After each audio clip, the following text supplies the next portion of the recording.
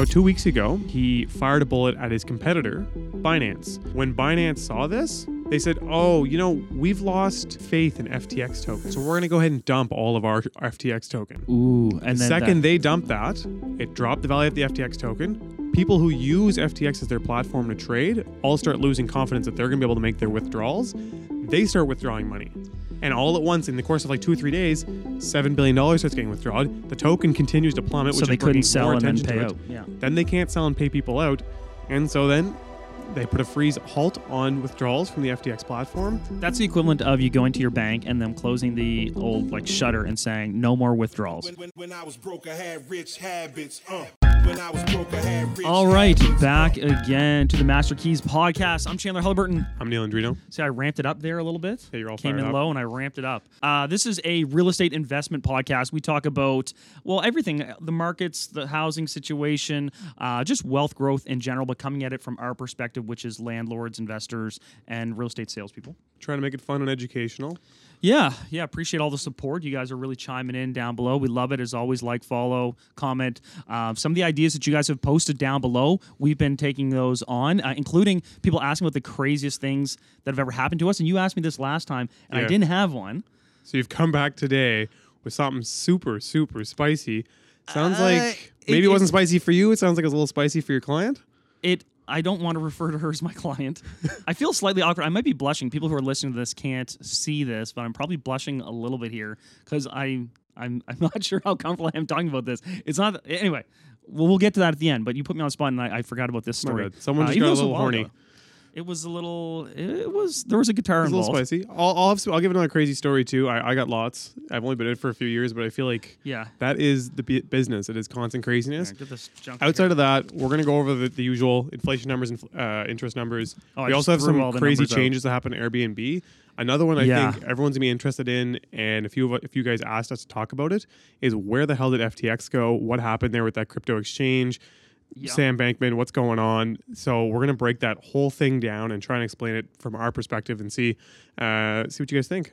Yeah, and some people out there, whether you're not that familiar with crypto, I think it's still interesting to see what's going on in this space, and this has rattled the crypto industry to its core and caused its credibility to be questioned again for the 20th time or 300th time. I don't even know anymore. But so we'll get to some of those funny stories and obviously that story. But I want to start actually with the Airbnb stuff. Okay. Because I was curious, we both have Airbnbs. A lot of people ask us about Airbnbs. We actually are just in the process of putting up a Patreon about what we look for when we're investing in short-term rentals. But I think everyone out there has been at Airbnbs. Do you still go to Airbnbs? We talked about this and how you're more of a hotel guy. Big surprise there. So I still go to Airbnbs, but I think the only reason I started to kind of switch, originally I went to Airbnb because I felt there was a cost savings.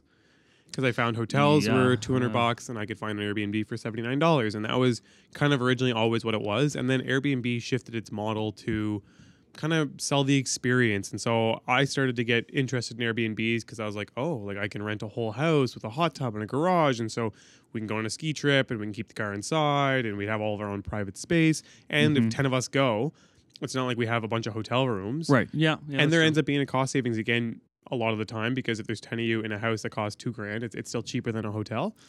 Yeah.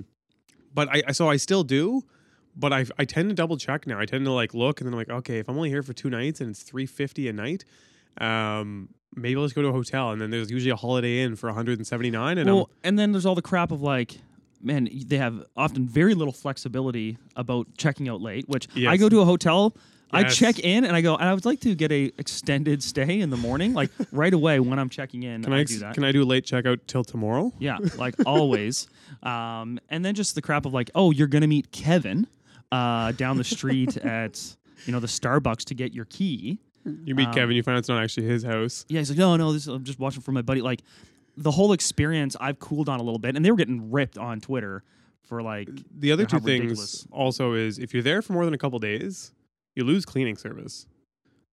So I've rented a house for a week, and then day 4, I'm like, this house is filthy. This is just an absolute mess, and I really just want them to come clean it. Yeah. And you don't get that. And then also restaurants and stuff. It's kind of nice having room service or a restaurant downstairs, Not all the time, but there's sometimes when you get back and you're just like, now I have to go find food to get here. You know what I mean? Yeah, it's like a paid ad that we're doing right now for hotels. But yeah, so certainly if a hotel is an option now, I'm loving the hotels again. But there's a lot of secondary markets where you can't necessarily find a hotel, and some of these more tourist destination where the Airbnb is great. However, having said that, people have had beef with them, and I alluded to it a little bit with some of the weird quirks. But Airbnb has just announced a bunch of changes, saying that they've heard the feedback from their consumers. And what they're doing, first of all, is they're showing more transparency in the pricing. Because if you're searching for places based on night, it'll sort them, price per night. However, then they would get you with different places would have different cleaning fees. So the place that you thought was the cheapest could end up being more expensive.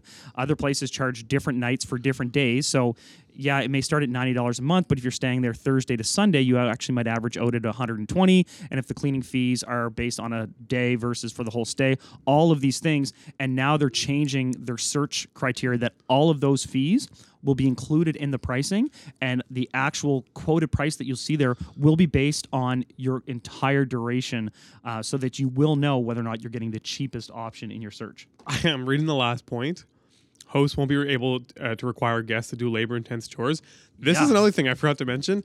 Like, we go, and then we're cleaning on the last day. Like, the morning I wake up, and we're putting dishes in the dishwasher and laundry in the hamper. Yeah, I'm like, I'm doing stuff I don't do at my own house. I'm like, what ridiculous. What the hell am I paying for? Take the bedding off the bed? There's a $279 cleaning fee on this thing, but I have to clean the house before they come? Exactly. And then so they're saying that they're going to take those things out, like what they call like the unreasonable cleaning demands, including stripping bed, doing laundry, or vacuuming. Those are going to be no longer allowed. Doing vacuuming?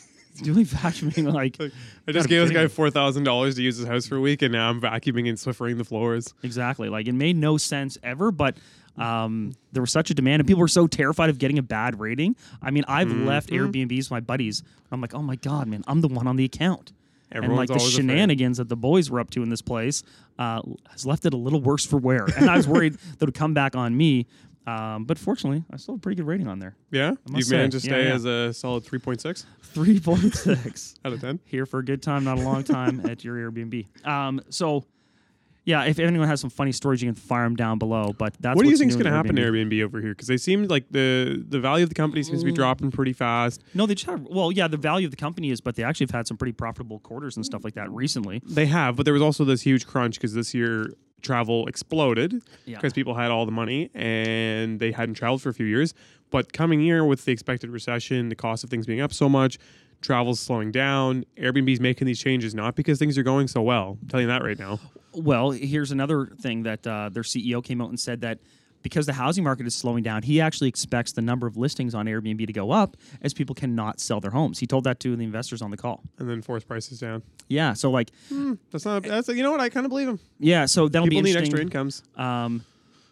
You know, it's hard to say because then they have more listings available, and Airbnb kind of doesn't care necessarily how profitable their vendors are if they're getting kind of booking fees. Yeah, and if they're getting a summary of everything, you know, the individual listings may be down, but if there's a larger sample, they could still get the same amount of money. I think booking nights are going to come down though, because listings don't create bookings, right? Like if a town puts up an extra, if a town's only booking 10 nights a month, if you put up 400 listings, all that means is they're still only getting the 10 nights a month, but it's getting spread out even thinner, which is going to kind of take away from that market. And the other thing is, I think a lot of the bookings get made more so through professional Airbnb hosts than like one-time people. Like almost every time I book now, it's someone who's like, I'm a super host and I have 8 other listings and the Airbnbs look amazing. These people that are throwing on their basement last minute to try and save their monthly bills, I'm probably not going to click on that one. If there's 50 listings open and everyone's rates are dropping, I'm probably going to go with the nicest looking one. Well, I am going to go with the nicest looking one. Everyone does. Yeah, and I've heard anecdotally that bookings are way down. I've heard that anecdotally. I don't know if you've heard the same from your clients. I know we've got one Airbnb that runs all season, and it is one of those more hipster experience. Like, it's the Yurt. You guys have heard me talk about the Yurt. Check it on YouTube. And its bookings are way down based on what it's done in the past. And I heard that from also a client of mine who has an Airbnb in their house. Yeah. Great location. And they have virtually no bookings. Yeah. Yeah. I think it is slowing down. Like Yeah, it's going to change. I think this coming year, there's no reason a big company like that, who's had success relentlessly, is making all these sweeping changes because business is booming. It's because business is slowing down, investors are getting leery, and they need to make something happen. I think it's also such a like a, I don't want to say grassroots, but there's a grassroots element of it because it feels very personal, right? You're in someone's space. That was always kind of the charm of it as well. Yep. And so when the people turn on you, like everyone saw that Twitter thread that was trending where people were just ripping their Airbnb experiences as someone posted like ridiculous rules to an apartment, and just another person, a superhost, was like, hey, how come the bookings are down? And people like trolled them saying all the reasons that they don't stay at Airbnbs anymore. I think the company probably was very aware of that and followed that and said, okay, we do need to better respond to what the consumer is wanting, because it is a more intimate consumer exchange than some other things. 100%. And it's funny, I always saw these things like online on Instagram, like the biggest real estate or the biggest hotel company is Airbnb, and they own no hotels. The biggest office company is WeWork, and they own no offices. But now it's kind of like the truth's coming out, and these companies are starting to take a beat down. And some of the OGs that actually own the real estate and have the assets are proving to be able to weather the storm, right? Because they have something to lean on. These guys' margins are insane, but just as quickly as they can go up, they can go down. And then they're left with this crazy overhead, but they have no asset to back their value. So it'll be interesting to see how it goes. I think Airbnb is going to make some changes and downsize a lot next year, kind of like every other tech company. But I don't know if they're going to downsize as much as FTX did. Yeah, do we want to go into that, or do we want to talk about the inflation stuff really quickly? Because I don't want to bore people with too many numbers here, but I think it's relevant that people know hit them with that, and then I'm going to mess up the crypto land.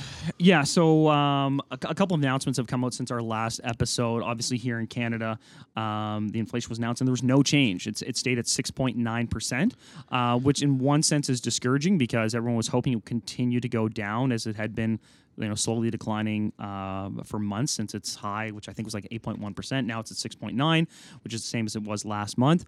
But there is reason for optimism within that because, as we all know, gas has gone up quite significantly this month. So when oil and gas goes up, you automatically know that that's going to put inflationary pressure on everything, right? Because shipping, cost of living, all these expenses rise with that. So the fact that inflation stayed steady in the face of that can be seen as encouraging. And in fact, I've been saying that I feel like inflation is rolling over here. Like I feel like the worst of the inflation is behind us, and we are going to start this decline. It also, of course, ties into what Tiff Macklem and the BOC may do December 7th for their next rate announcement. There was a lot of speculation that would be 50 points. I think that's probably still where it will go. And you have 25 written down here. You sounded optimistic. I was going to get to that. I kind of minus 0.25. I feel like there's a chance now that they might only do 25 points. And about a week ago, 2 weeks at the time this will air, Macklem was talking about how the labor market had softened, and for the first time in a while, like unemployment numbers have started to go up. So unemployment kind of has gone up 0.3%, which is a good sign, right? More people being unemployed is going to put some. Tiff's going to hit us with 100 points and then send out an email, cost BOC, got him. Yeah. Just everybody in the office will be like, they thought they were getting 50. Just to troll me. No, so he was saying all the right things at this last presentation that he did, which was also right on around the same time as the Fed in the States and some announcements that they've made about their inflation situation down there. And let's see, I've got it here. The U.S. year-over-year inflation dropped from 8.2% to 7.7%, and they've now had 4 months of steady decline. And core CPI, which was 6.6 in September, was 6.3 for October. So this is all really good trending information out of the U.S. And let's be honest, they kind of lead the way for us a little bit. That last line underneath the 6.3% seems slightly concerning. Well, I mean, underneath that So there's a lot of good news, I would say, and while both the Fed and BOC have acknowledged that they're going to continue to push rates a little bit because they're not done, there's more thinking that we're nearing the end of the rate increases, and that inflation is hopefully stagnated, and that's the turning point of when it'll start to to decline even faster, hopefully. But yeah, this one thing that I found this as well, that the Fed also reported that U.S. household debt soars at fastest pace in 15 years. Credit card use surged by 15% from the same time last year. And that's not surprising at all because everything costs so much damn money. Everything costs so much damn money. And I think, tell me if you've said this before. Like when I've talked to people, like, what's it like having a mortgage? I'm like, well, sucks. It really sucks right now. You have your money goes in your bank account. The mortgage just comes out and you live off the rest. Mm-hmm. And it actually makes the stress of it lesser in some sense because it's almost like money you didn't have and you budget the rest accordingly. The problem is those mortgage amounts have increased so much recently that the amount you have left over to spend is smaller and smaller, and the cost of everything is higher and higher. So where do you go to? You go to the credit cards, man. And this isn't a seasonal thing. I know we're headed towards Christmas, and we talked a lot about this, that consumerism is a real thing, and people just are going to spend this year, even though they probably shouldn't. But that number is from the same time last year, 15% more debt on credit cards than this time last year. That is scary, and that's the sort of stuff that gets people in trouble. Just have no shame in not buying a bunch of gifts. Like, you shouldn't be spending a ton of money if you're not feeling comfortable with it. I think there's so many people, like you said, that are going to rack up their credit cards to get their Christmas gifts. And it's such a bad time to be doing so. Just inside the Christmas box, just when you give it to your kids, say, due to inflation. Yeah, because what's inflation? You're not getting a PS5 this year. You're getting a downloadable game on your computer. Yeah, you're getting... Fortnite. So the one thing I will say, and we don't get into politics too much, but the midterms in the States were really interesting. The whole interest rate is now becoming heavily politicized because it's like this weird irony that you're acknowledging that everything is more and more expensive for people, and then simultaneously hammering them on their housing costs in a lot of cases, right? Yeah. And you see that a lot in the States, that there's, looming pressure on the Fed politically. And then here in Canada, the head of Unifor, which is the largest public sector union in Canada, came out and really aggressively attacked the BOC in the saying, quote, rather than developing a tailored response intended to slow profits, stop profiteering, fix supply chain bottlenecks, and help workers keep up, policymakers have taken to blaming workers instead, including the governor of the Bank of Canada, who has basically declared class war on working people in this country. So that's, them fighting words. Them's our fighting words. And Jagmeet Singh, who's the federal NDP leader, also came out critical of the Bank of Canada because these rates are hurting people, and it's going to be politicized, which I think is going to continue to put pressure on these central banks to ease up, especially as federal elections. If they could just be like, yo, everybody chill out on the buying shit for a minute, then we wouldn't have to increase rates. You'd be like, look, you can all store away a bunch of money in your bank account, then they wouldn't have to increase rates. You got to stop spending. Yeah, I wish they could do rolling blackouts where it's like, we're going to close. You can only buy the essentials. Yeah, we're going to close every major mall, 2 days a week for 3 months. Here's a thought I'm going to stick in your brain. Singapore does this in some sense, not the rolling blackouts, but they do a forced savings plan. They just take a chunk off your paycheck. In Singapore? Yeah. And so they have the most millionaires. That sounds like communism to me, boys. It does, but instead of taking it away by increasing your mortgage payment, you paying a bunch of interest and you feeling really sour, it's like, we're taking $1,000 out of your bank account every month. You have to pay it, but we're putting it in a savings account for you that you can access later. And so you're not going to spend that $1,000 a month because they took it. How do you have to get it? I forget. They have like age ranges and stuff like that you can access the capital. That's actually kind of cool. And so on average, everyone there is hella rich. Now, on the flip side, everything there is also very expensive. So maybe it's not working on the inflation side. Yeah. But also, I'm not down for the government being like, no, we know best. We're going to take your money and set it aside for you. Well, like, BOC is doing that right now with your interest. Instead of putting it in a savings account, you're just putting it into an interest payment. Yeah. Because I'm saying do that in lieu of increasing rates. Yeah, no, that's a good point. Do you know what I mean? So instead of increasing rates, like, we need you guys to stop spending. So we're going to take all the money right now, park it aside in savings, in like a savings account, and then you can access it later. That's a crazy idea, but For retirement, basically. Yeah. Anyways, Yeah, so that's what's going on with the numbers. We just want to break those down to you. Again, we're going to get to a lighter note later where we tell some funny a little stories. bit way later. We're just going to keep hitting you with the bad news. Yeah. So crypto, my favorite investment of 2022. Nope. Chandler and I had a good return of negative 100%, I think is how that works out to be. Oh. Yeah, we did really well on it. Chandler and I made a little investment.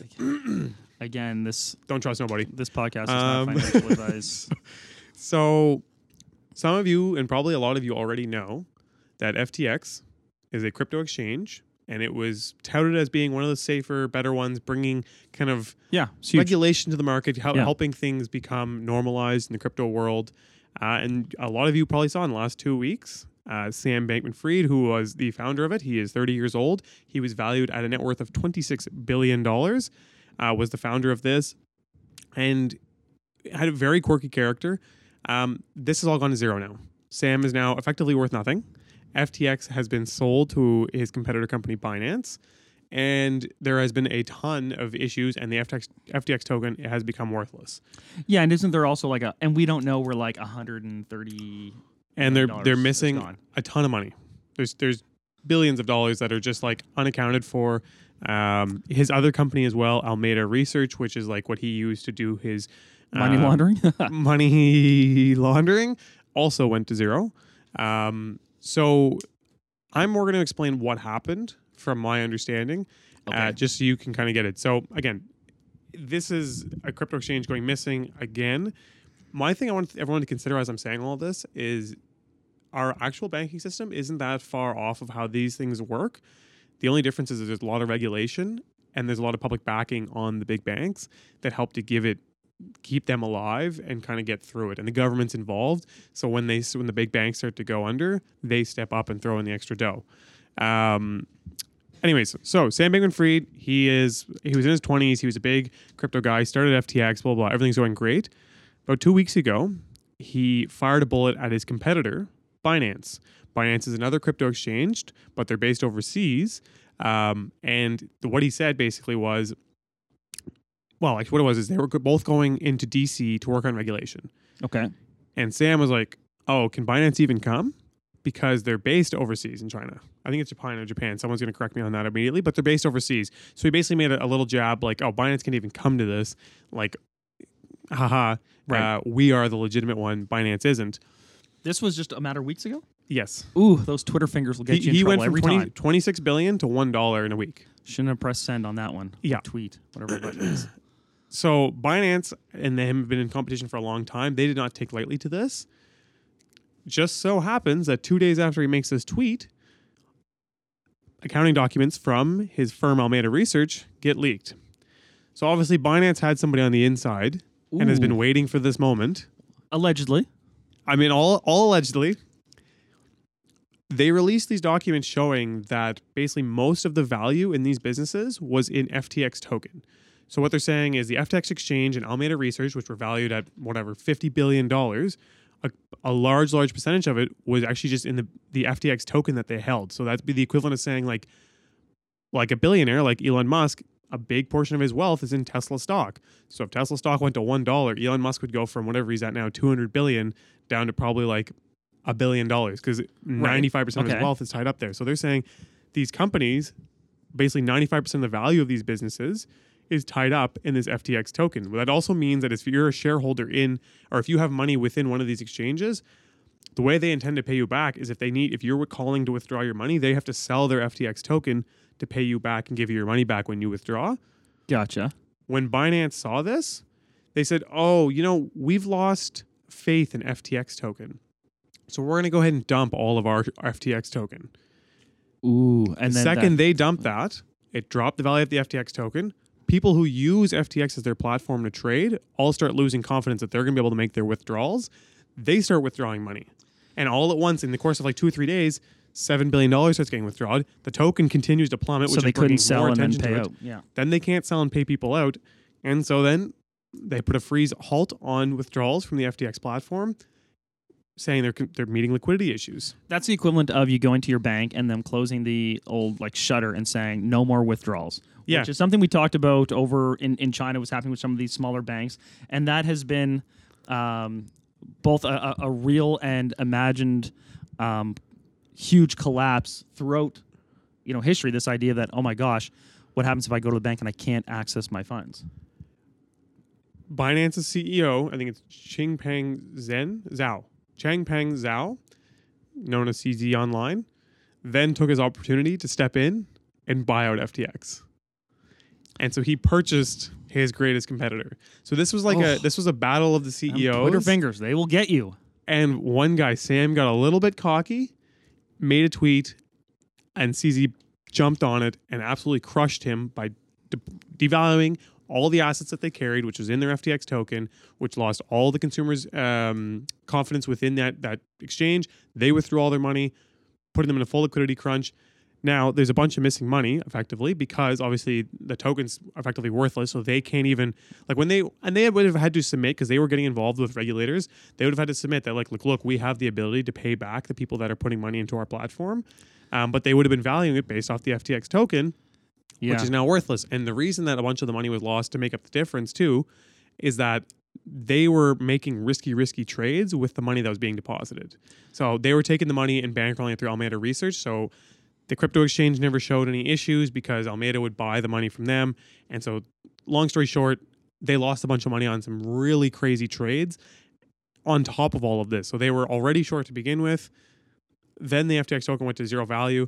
So a lot of people will likely get beat up, but Binance is stepping in. And I think Binance's whole intent is to show that they can back everyone's portfolios that they had held in that platform, and again to help try and bring some regulation and some confidence back to the consumer. But this is also to draw another analogy would be if one major nation currency holder kind of overtly attacked another currency and saying, hey, we now believe that currency to effectively be worthless, and then everyone tries to immediately withdraw their funds from that currency. That's going to further devalue the currency until, if they have any supposed holdings, like the banks won't be able to issue, the currency won't be able to cover. Of course, as the news and the media is absolutely decimating Sam, one of the quotes that he said, which it makes him sound really bad, is, I assume my clients had no leverage. So he's assuming that everyone who had deposited money into his trading platform were doing it all from cash holdings that they carried. So there would never be this requirement to have them pull it all out at once or have big, large withdrawals. And he's saying, I assume that no one had leverage. But if anyone knows anything about trading, any of the big traders that are involved do carry leverage to have the money in there to make their trades. That's how they make their money. It's similar to how we use leverage to buy real estate. They use leverage to buy stocks, and they're doing the exact same thing. So anyways, all of those leverage, anyone who was leveraged to buy that stuff, probably also those leverage things would have called their notes and be like, hey, you got to pay us back now too. Exactly. Yeah. It has a compounding effect, and this is what happened in 2008, right? Like the leverage is what bit all these little banks in the ass. This one hit for me because I always actually thought Sam was a bit of a genius in some ways, just by going through kind of following how he got to where he did. He's just, I don't know if anyone knows, like he started by basically trading in the discrepancies between platforms. So he was making the difference because when crypto came out, you could go on one platform and it'd be $10,000. You go on the next one, it's $10,200. Right. Because there was a delay and there wasn't a centralized system that was making sure it was all the same. And so he was using computer software to trade that difference and make the $200. Yeah. And I was doing that in university as well, but he scaled it up, built a software, and made it crazy, and obviously was making a fortune. And then he started the FTX. Probably by leverage. Exactly, through leverage. And he then built the FTX platform from there. One of our producers here, Mark, just mentioned that Kevin O'Leary just went on record and said that he would still work with Sam. What do you think of that? I have an opinion, but I'll let you say yours first. I mean, like these guys who come up with this stuff, they're kind of like weird level geniuses, and with that comes some level of eccentricity that could get you burned from time to time. Mm-hmm. Like, and that whole industry seems to attract those types of people, right? Like there's always like a smarter, quicker shortcut. There's always a gap. There's always a spread. Mm-hmm. And while that's the same thing in all trading, it is hyperbolized in the crypto space, it seems. And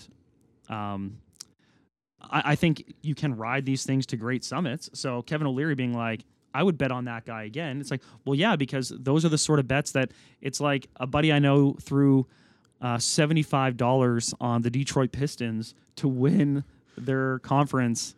I'm like, that's a terrible bet. And he's like, yeah, but it would have paid out $17,000 on a $75 bet. Like, Yeah. So Kevin O'Leary saying that he would roll with this guy again. I mean, he's not a dullard, but I think he overplayed because these guys have massive, massive egos. They do rely on these little shortcuts and like, oh, well, we thought of something that's way smarter than you guys. Like, we have this company valued at this because it holds all these tokens, and now we're going to pump the system up so the tokens are worth a lot. So the company, ergo, is worth a lot, even though the company maybe doesn't have any tangibles.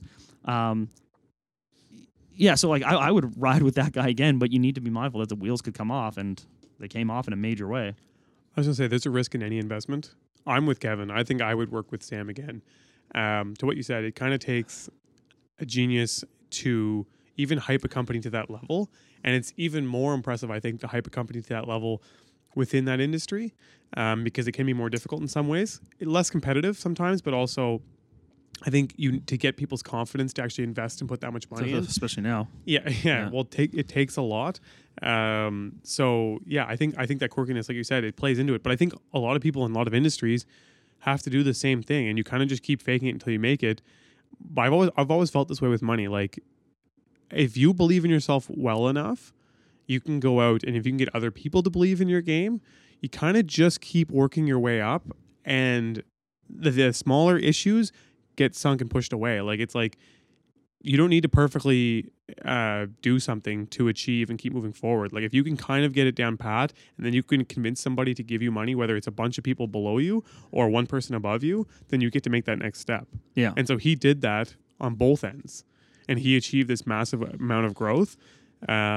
So yeah, I think Elon Musk is a prime example of that. A lot of people like to be like, he never brought the Cybertruck to production yet. And I'm like, yeah, but it takes somebody like Elon Musk to go out and be able to sell the dream of the Cybertruck to get you guys to place $1 billion in deposits so that he can show to a bank that, look, I have $10 billion of this truck pre-sold, ready to go. Now let me buy Twitter. Now let me use this money to design the truck and use a little bit of surplus to buy Twitter and actually produce this thing for the people, right? Like that's always what it is. And that's the only reason real estate works is because the banks already know. They're like, yeah, the rent is something you don't have to necessarily go out and sell it. Like, what you're selling in a real estate product is rent, which everyone knows is worth something. So they're willing to lend against that so you can go out and do your construction project.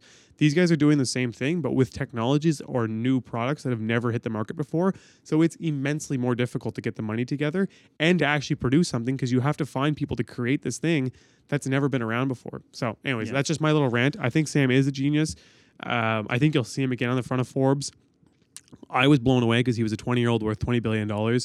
And it was such a quick story. He was super quirky. The video that I watched of his Forbes interview, he rolled up in old clothes and a beat up Toyota Corolla. Dude. Yeah, I've talked about him on here before. You talked about this guy. You love this guy. Yeah, I love this guy because it's amazing to see someone have that kind of insane growth. Okay. The only thing I think, to what you're saying, I think where it all falls apart is when they truly almost start to believe that the facade is legit. And I think it's hard not to, because if you're like, man, everything I've done is hit, and I now have $25 billion, like, but on the flip side, this is my other thing I want to talk about. Like, I'm just all over the place, but he's now worthless. And so a lot of people are like, oh my God, he's so rich. How can he take all this money from people and blah, blah, blah. It's like, no, he never really took any money from anyone. Like, this was a made up value based on what was going on. They're not actually worth this. It's like what I say about Elon Musk and Jeff Bezos. Like, if they were to liquidate, their worth would be 1/10, if not less, of what they are today. Yeah. So anyways, long story short, FTX is toast for the most part, but Binance bought it, so it'll probably just amalgamate them in. It might keep them separate just to have a U.S. footprint. But I'm with Kevin O'Leary. If he wants to work with me, I'll work with him. I want to work with the guy who owns Binance. I want to work with that guy. He seems like the horse to bet on. CZ, he just like... CZ. Man, he like I'm like, he was just playing a chess game, and he just kept so solid the whole time. So yeah, it hammered the crypto space for all. I think like Bitcoin was down like 10% almost. Yeah, I didn't grab all the numbers. I more grabbed the story. But I'm sure across the board, cryptos were down all over the place. People definitely lost a bunch of money on FTX. So I actually was involved in one before like that it was paying out a certain interest rate as a crypto. And same thing, they had a liquidity crunch and overnight it went to zero. I got out, fortunately, like fingers crossed, I literally got out a week before. It was insane. Yeah, the main takeaway is that it's going to just continue to... Until there's regulation, it'll continue to do this. And that's why I'd say right now you can't bet on anything. Like there was a list, I was reading an article, there's a list of like 8 other cryptos that were huge in the billions and billions and billions of money invested, and they all went to zip this year. And that's going to keep happening until they figure out what the actual systems are in place, and the regulation comes. Because what the regulations are going to do is they're going to force these cryptos to carry a certain amount of assets, to carry a certain amount of cash, to alternative assets. So it can't just be like, no, we have lots of our own crypto. It's like, but and then other what cryptos if that becomes worth nothing? It's like, no, it won't, because other people think it's worth that. It's like, no, it's like... You need to have assets that have been backed for 50 plus years, 100 years. They've shown that they have something, so they need to carry cash holdings or real estate investments. Gold bullion. Yeah, literally. And that that's the banks, even though we're not necessarily, our dollar isn't tied to the gold, but a lot of the giant banks and like these Bank of Canada and the Feds and the reserves, they have reserve ratios. They have reserve ratios, and they carry actual gold, actual like silver. They actually carry those things, which are designed to try and help prevent something like this happening. Again, so that's the FTX story at a high level. If you want all specific numbers, I didn't grab them. I just thought it was wild that this guy tried to get cocky and tweeted at him. Oh, imagine being CZ at Binance and just be like, oh, I got him. In a week, too. In a week, it just went from like here to like, I own your company. Yeah, that's a boss move. I love it.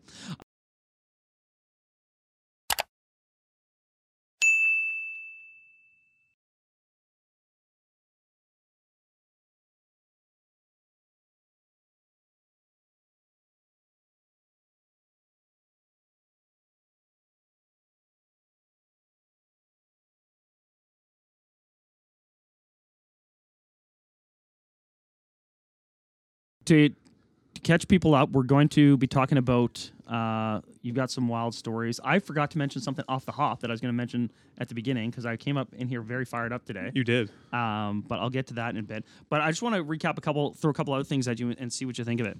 The world population. Did you see this? 8 billion people. We broke through 8 billion people this last week. Recorded 8 billion. Yeah. I wonder if we have, how many extra unrecorded we have. No, dude, this is basically a mathematical equation that just roll. It's like a rolling estimate. They're not actually updating this thing in real time. Oh, I just wonder if it's like, I feel like India is so far off the number. They're like, yeah, we have 1.7 billion. And then if they actually tallied everybody up, it'd be like 3.5. Yeah, there might be some plus, or there might be a margin of error in there. Okay, but 8 bill is what we're at. That's kind of crazy. I feel like I remember 6.7. I remember being at 6 and that being a big thing. How long was that? 10 years ago? More than that. God damn. At 7. Yeah. Back in my day. Yeah, I got to start saying that. Do you think that we'll hit 9 billion?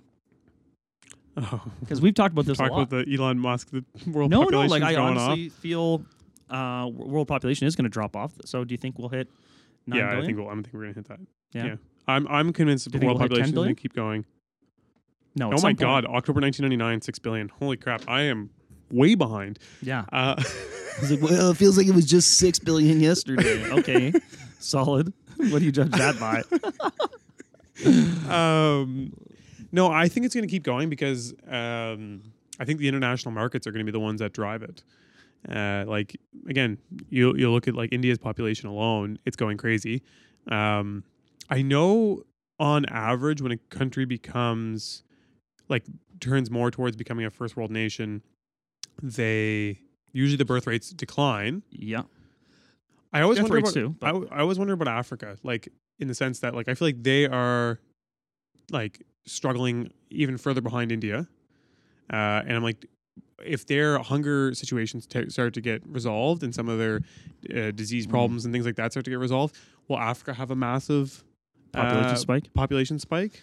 Well, here's the thing, and we've talked about this before. I think this might have been in our conspiracy episode, is that everyone who wants like this woke, perfect environmental world and blah, blah, blah, blah, doesn't realize that that's going to make it really hard to bring some of these other parts of the world up to this lovely quality of life we have now, right? Like we're saying like, all right, we don't want petroleum products. That means no one in Africa gets asphalt roads or cars for that matter, right? Like if we're going to cut down on some other mining practices, like, so then are we telling people in developing countries that they're not allowed to have smartphones? They have to skip straight to like hydrogen powered buses. Exactly, right? Like, so, and then there's also the fact that, you know, we kind of can't afford our already inflated cost of living if there isn't exploitation somewhere. Like, people don't want to talk about this, but like, you need to exploit the environment, you need to exploit labor in order to live the quality of life to which we become accustomed to. No, that is not my views. Factual. No, I'm right? Like, you know, like here local in our province, we mined, we cut down all the trees we could, and we fished cod until there was basically none of them left. And that's how we got to where we are today. You know, like, this is clearly we didn't cut enough trees. We do always have to make these trade-offs, and now this idea that like no, everyone's going to have this great quality of life, but there's going to be no environmental consequences to it. Everyone's going to get free jobs and great living, and like, it's not possible. I don't know how else to explain it. And that is a sad reality that people are like, oh, how can you just close your mind to it? It's like, you're doing it too. If you have an iPhone or a t-shirt that you bought for under $50, like, you are also, you know, accepting this reality. Even the shirt over $50 is probably. I'm saying it would cost $50 to make a t-shirt here locally. If we actually wanted to locally source our own t-shirts from Nova Scotia, it would cost $50 to make that damn t-shirt. And it probably wouldn't be that great. No, it'd be like a burlap bag. Yeah, no, I get what you're saying. I don't know. Back to your original question about the 9 billion thing. I think so. I honestly do. Like, I feel like the population's just going to keep kind of growing. Like, I think there's so many pockets of people, but I know Elon, my boy, is pretty adamant that it's not going to continue growing. I'm like, I've said it a bunch of times on here, but I'm super curious to see how the population pyramid for North America goes moving forward. And like, what I'm alluding to, if you're not aware, is just like, it's basically, we'll probably throw it up on the screen, but it's a bar chart, and the bars go out horizontally for each age range, and it shows how many people are alive in those age ranges. And so you have like your bubbles. So you're like, okay, like there's the boomers, and so there's like, okay, around the whatever that is now, 65 to 50 probably. Yeah. There's a bit of a bubble as the horizontal bars go out, and then it comes down a little bit. And then when they had kids, the bars go out again because there's more people in those age ranges. And so maybe it's only because I'm in this age range now that I feel like so many people are having kids and things are growing so much, and I'm seeing these populations change a lot. I'm curious to see how those pyramids change. Also with the massive influx of immigration, where immigrants oftentimes have larger families. And so for North America specifically, I want to see that, and then also on the world scale, I want to see how that plays out. Because I'm like, I feel like no matter what industry you're in, what data you're looking at, recency bias plays a factor on everything. And so people are like, we've just had like 5 years of slow growth. But I'm like, yeah, but that's because we were in the middle of like one of those population pyramids where the bubble was coming in a little bit. But if they did that 50 years ago, they also would have said, well, we're never going to get past 6 billion. Yeah, but what you're overlooking is the fact that the parents of baby boomers had like 7 to 13 children. Totally. And then baby boomers had 4 or 5. Totally. And then now if we're the children of baby boomers, like 1.5 maybe. Right? Like, so that's affecting it also. The bigger thing with those age cohorts that you're talking about is how they're going to move and be like, we're going to have the biggest elderly population ever. Mm-hmm. And with that come a lot of health concerns and a lot of cost for caring for those people and some of the social safety nets that we thought were going to be just automatically there, be it like pensions or be it just reasonable health care, don't seem like they're going to be there. And so part of why we're going to have to bring in these immigrants is to tax them to help pay for our aging own population. My response, one other thing to consider, is as health technology continues to improve, like, I don't know if the next 10, 20, like, it's like, you know what I mean? You look at 50 years, like the age expectancy across the board has continued to rise. Is it going to get to that point where it's like a fair bit more? So now we have an extra 10, 20 years of age expectancy? I don't know, man. We're poisoning ourselves with food, right? Like, there's been a lot of speculation that our generation, and I'll say our generation because we're close enough. Okay, Dad. Is going to be the first generation with a lower life expectancy than their parents. Do you think? This is what some people have theorized, and it's mainly because I'd say a few of my downtown nights would feed into that. There you go, right? Like, we're not the drunk eating darts as well. are catching me. The darts will get you every time. Okay, I want to get into our funny stuff, but I had one other thing that I wanted to get your take on. Hit me. And I'm just going to read this verbatim because it's interesting. So, the New York Times, according to the New York Times, American home buyers are older, whiter, and wealthier than any time in recent memory, with first-time home buyers accounting for the smallest share of the market in 41 years. This is from a study by the National Association of Realtors, which is down the States. White buyers accounted for 88% of home sales during the survey period, up from 82% during the same period a year earlier, reaching the highest level in 25 years. Historically, first-time home buyers made up about 40% of the market. You and I can attest to that. Mm-hmm. But the share of first-time buyers fell to 26% between July 2021 and June 2022. The median age for first-time buyers is now 36, the oldest it has ever been since these records have been taken, as well as the median age for repeat buyers, which now rose to 59.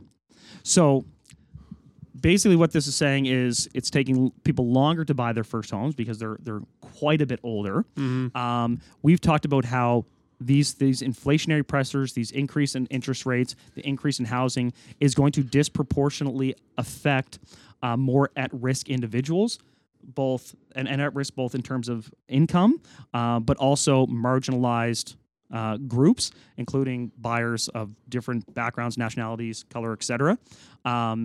And so you're seeing these built-in systemic advantages that certain people have, which are older white folks predominantly, being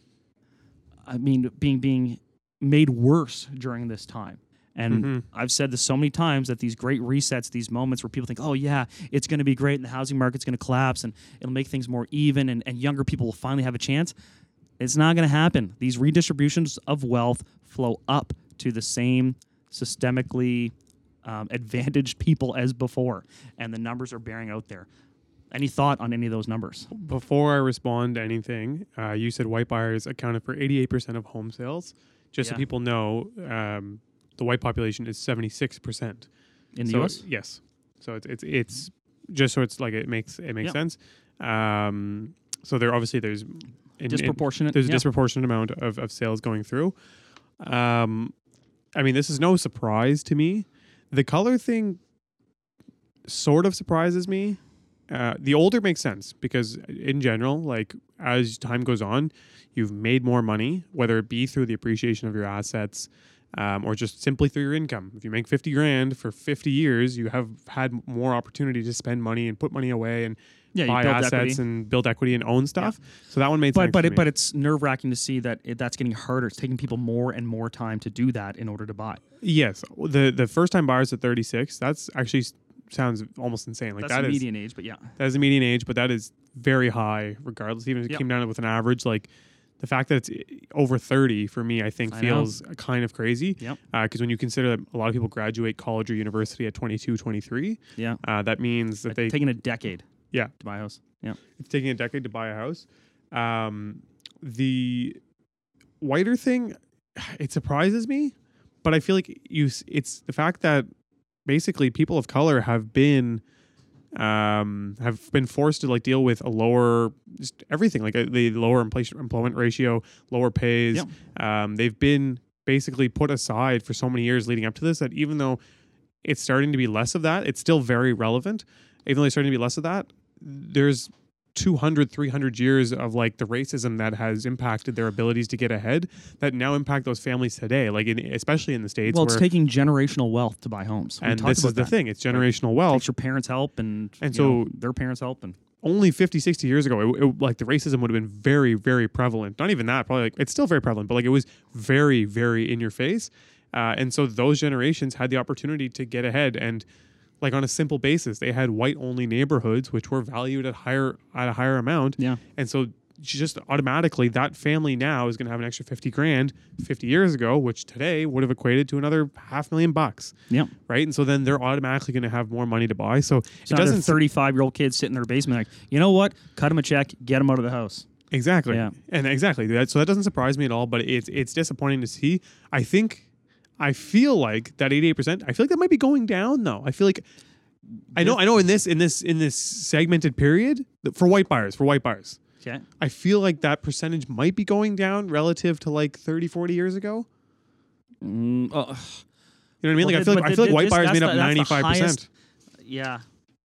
Reaching the highest level that's a in good 25 years. Yeah. Yeah. I guess my takeaways are, again, that these situations, and this goes back to the squeeze that families are feeling at the lower income levels with these higher interest rates, with this inflation, it is felt disproportionately. And there's that expression that a rising tide floats all boats. Well, and then you talk about when the tide goes out, you see who's wearing swim trunks and who isn't. Like, there are certain people that have been propped up by a system and have these built-in cushions and these safety nets that other people just don't have. So when times get tough, again, the wealth distribution is not done equally. It is done upwardly. And I think that is, because what is the fundamental of securing your future and your financial well-being and in turn the well-being of your family? It is real estate. Owning your and home. Obviously we're biased, but there you can point to it and say this is a period of time unequivocally in history where the same people who have always had the advantage, and I'm not trying to get all woke because I trash being woke on here all the time, but this is how this works. And the pre-advantaged people are going to be further advantaged because they will be able to survive the hardships that we're going through right now better than marginalized communities. Do you ever think it'll get to the point where, it's a supply-demand thing, we talk about it all the time, the demand just continues to rise and rise, and it's been doing that for 10, 20 years, whatever it is, at a faster pace than the supply has? Of housing specifically? Housing specifically. Okay. Do you think it'll ever get to the point where, supply will finally outstrip the demand, and it'll cause... Here's the thing, things man. to You're talking equate about at a recency cheaper level? bias. There was tons of times where you couldn't give houses away, and markets were flat for a long time. In Canada, though, but it's the been a general lot... upward trend, yes, but it was nice when it was going Canada. at I'm the talking pace about of Canada. inflation, 2 to 3%. The States, I think that happens more often. But in Canada, it was not like that. Toronto and Vancouver Alberta's have had... been an average of 2% for 2 decades. Yeah, because Alberta swings... Now booms and busts in there a little bit. Yeah, from time to exactly. time, They have their booms and busts because of the oil industry. So we were 2 to 3% a year until recently. Well, because we boomed and bust on cod. We didn't have that much going on. I'm talking about places like Ontario and BC. Yeah. They've been booming for 20 years. Without fail. Yeah. They've had downturns, but it continues to just grind out. Prices have continued. They have not been doing... You think Toronto's been 3% you're for 20 right. years? On a long timeline, the trend is upward, and it's upward at a pace greater than inflation. I think we've seen that, especially even right now with inflation at a all-time high. The real estate is still outpacing it, which is again why it's concerning, because we're in a situation right now where,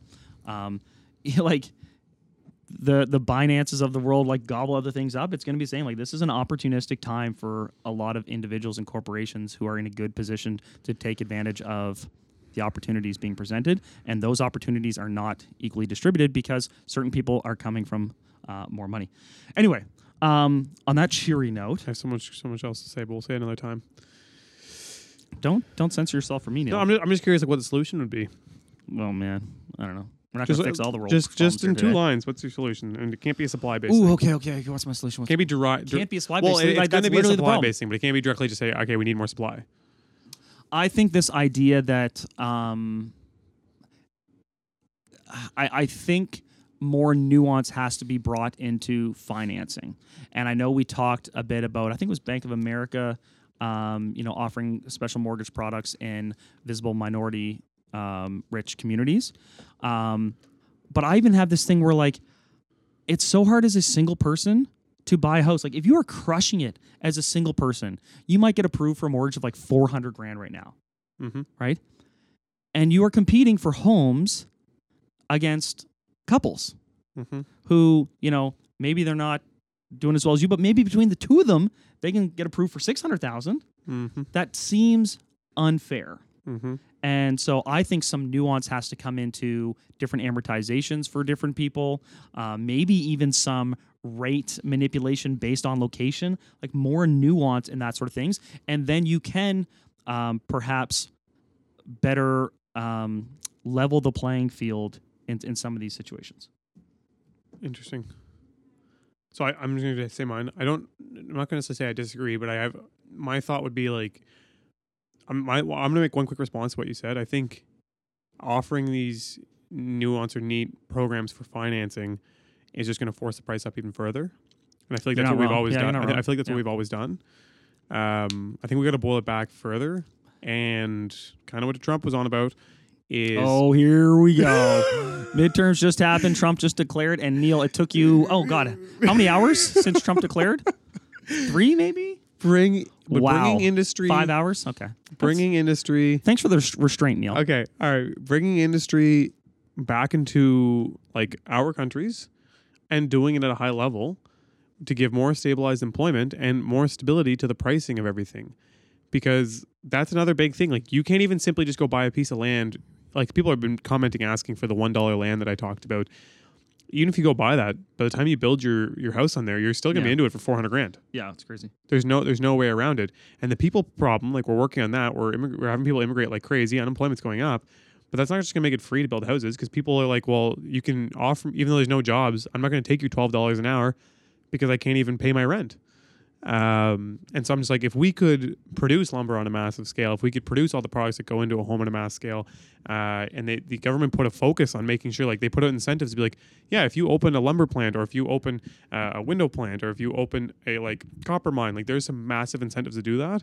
It would give more stabilized employment, as well as way cheaper material and products, which we can use to stabilize our own market, and then we can sell internationally to the remainder of the burgeoning world, which is like all these places like India and China that are like literally scrounging for materials. But we have a thing that it starts at home, right? Like, we get it done here. Here's the problem, though. We spend all of our time saying how we shouldn't cut down trees. Oh, we shouldn't mine for stuff. I didn't say that. I didn't say it either, brother.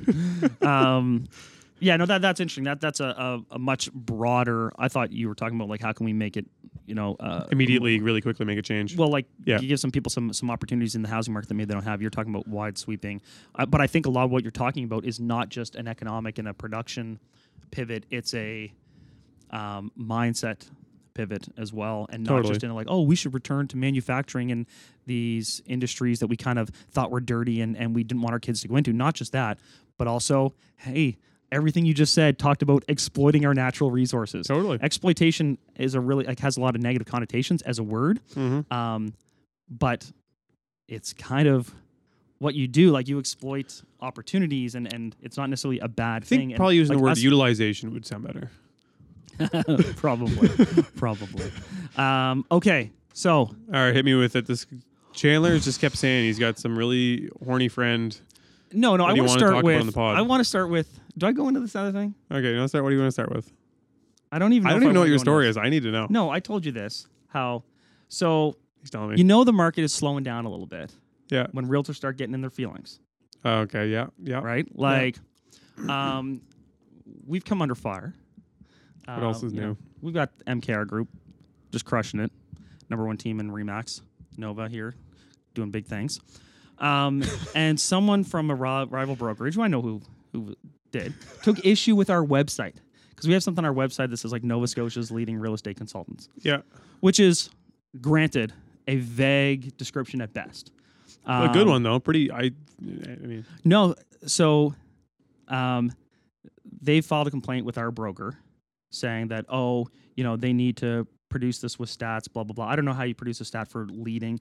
And also, in our industry, unfortunately, all the stats are very hidden and people are very secretive and you don't know exactly what people are doing at other brokerages.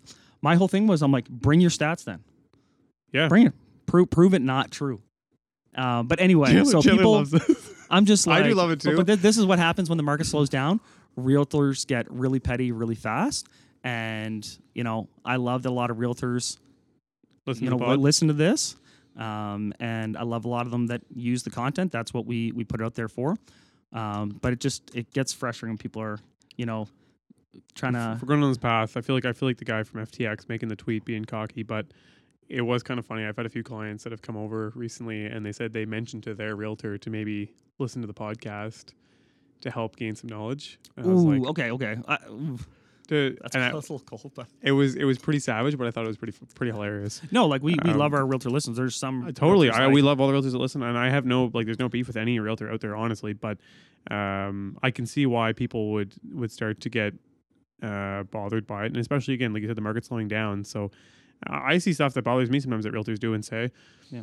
But I just leave well enough alone. Go do your thing, and again, I come back to it's like, well, bring your stats, put them down on the table. We'll see how it goes. guys can hold this L, as the kids say. But anyway, we're just getting started. We'll give you plenty of reasons to be angry in 2023. We're just getting started. But love to all the realtor listeners out there. Yeah. I know we got a few of them, and you guys are great. Yeah.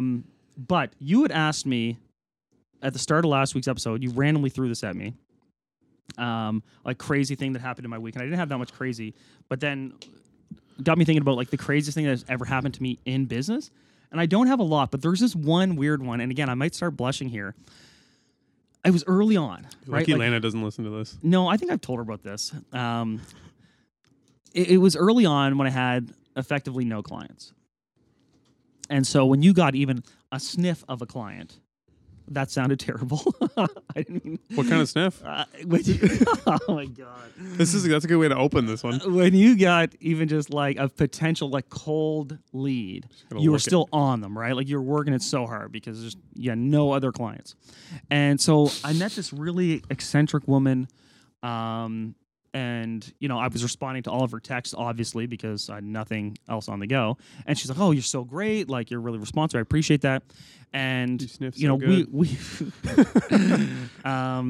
and we were all around, like we were looking at so many different properties. It was this price point, then it was that price point, then it was this area, then that area, and I didn't know any better. Like now I know, I'm like, this person's crazy. But at the time I had no idea, right? Like we were seeing anything and everything, and they're always like really unique, kind of quirky homes. And then for a while, like she was buying with her fiance. And then she had a fiance. The fiance was like worked out of country. And then just suddenly there was no reference to a fiance ever again.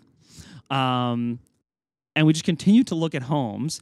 And some point along there, I realized, well, actually, here's where I realized. When we were looking at my home. So this is going to sound, okay. I got to get through this. All right. So she was like, hey, would you like to come over and we can kind of discuss properties and we can talk a bit about, what I want to get and all this. And I'm like, yep, absolutely. I'll be there. My sniffer's coming. And so she lived in this apartment that was like down behind Godgen, like by like the Staples where it is now. Yeah. So I go there. This is back in the day where I wore a suit too. So I was like so keen, blah, blah. Like I opened the door. And this is why I said like there was a guitar involved. So I opened the door, and there she is in the door, holding a guitar. And I don't know why. Until this day, I don't really know why she was holding a guitar, but she was holding a guitar. And there was John Mayer playing in the background. I kid you not. And she was wearing, like, I don't know how to describe this. It was not lingerie, but it was also not clothing. Like, I don't know if a nightie is the right term. Like, this was clearly for sleeping only. And yet, it wasn't bedtime. So, this is like, all right, I'm trying to paint this picture for you. I show up at the door, and she just comes there in whatever you want to call this dress, holding a guitar. John Mayer's playing in the background. And I'm like, uh-oh. This Chandler's racing to rip off his tie. This doesn't feel like it's a normal situation. And then she's like, yeah, come on in. So we go, and we're in her kitchen, and I can still picture the place. And on the kitchen table, she's got her laptop opened to what at the time was MLS.ca, now Realtor.ca.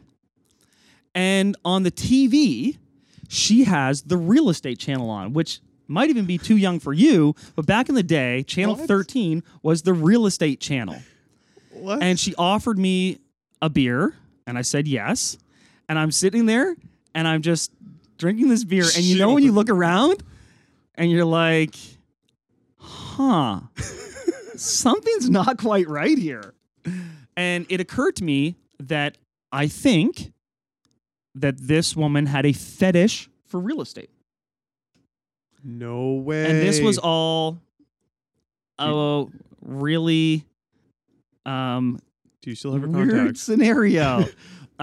So I got up out of there.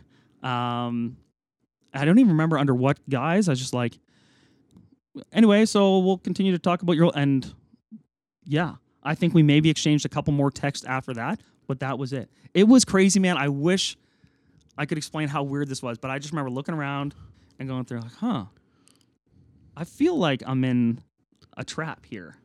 And I bounced up out of it. But that was my craziest story. I haven't had that many crazy things. Like, I know people who found dead bodies and stuff in houses, but that is my craziest story. I would say that's pretty crazy. I would say that's pretty crazy. Hilarious. Questions. Sure, it was just a fetish for real estate? Chandler, you're underselling yourself here, bro. I mean, listen. What did she do with the guitar once you walked into the house? Did that just come to the table with you guys? She was carrying it like this, like holding it by, what do you call that? Stem? The neck? The arm? Yeah. And she never strummed on it or anything like that. And she wasn't wearing footwear, which I guess is fine. She's in her own, but again, like no socks, no anything. Like I can remember this all so vividly because it was borderline traumatic, but also like, I'm like, this is kind of a cool story to tell my buddies. Do you think she watched the pod and goes, this is the one that got away? Maybe, man. We're talking 14, 15 years ago. Man, I wonder where she is now. Crazy. Same apartment. Probably the same apartment. Same guitar. Yeah, streaming this and I'm slightly offended I never got the phone call. Yeah, maybe she'll look you up, Neil. So yeah, I didn't have one for you last time. So no, that was good. That was good. I'm not telling mine because I don't think it fits in the mood that we're at. I told you my crazy story about getting somebody arrested in a house. Yeah. I'll recap that really quick for those of you who didn't watch that episode. But I was showing houses in a brand new neighborhood, nice, beautiful homes, like 5 bedrooms, 5 bath style houses. And I walk into the home. It's all staged up, just finished being built. And I kind of hear some creaking upstairs. And I'm like, whatever. It's a new house. I just opened the front door. It's probably the pressure going through the house or whatever.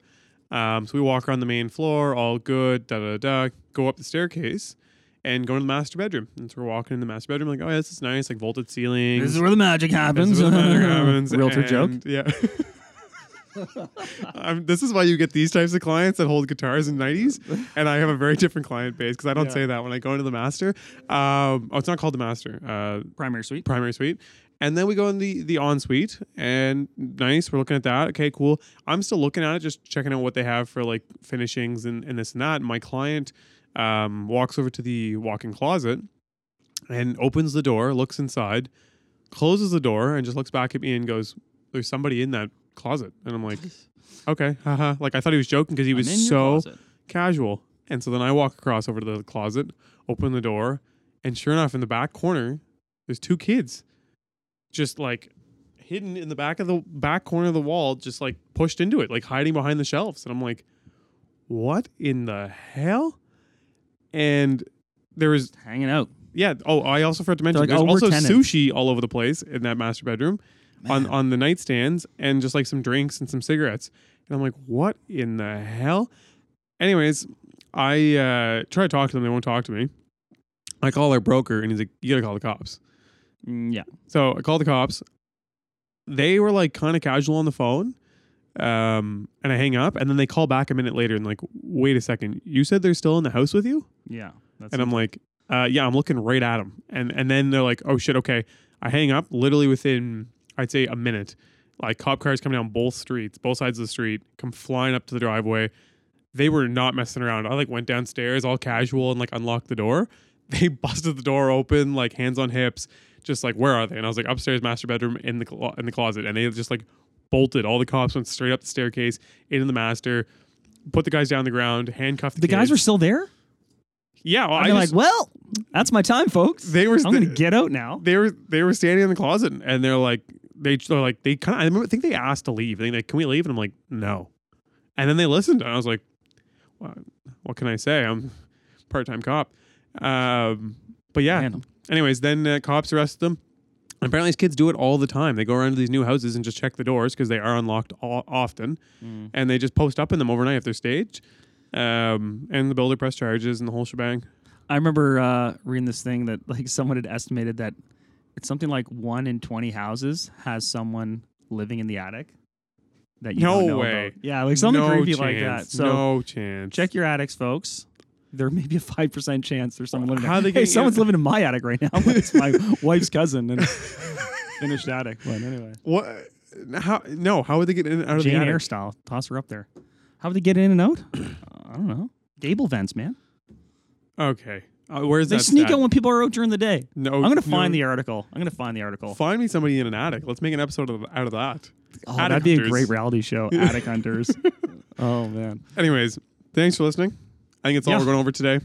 Yeah. If you guys have something you want us to chat about or go over, somebody you want us to bring on, let us know and we'll reach out. Beautiful. Thanks, guys. Appreciate you. Thanks so much for watching the episode. I hope you enjoyed it. If you did, press like. Don't forget to subscribe. But also check us out on Instagram and TikTok. You can find all the links below. Thanks again for checking us out.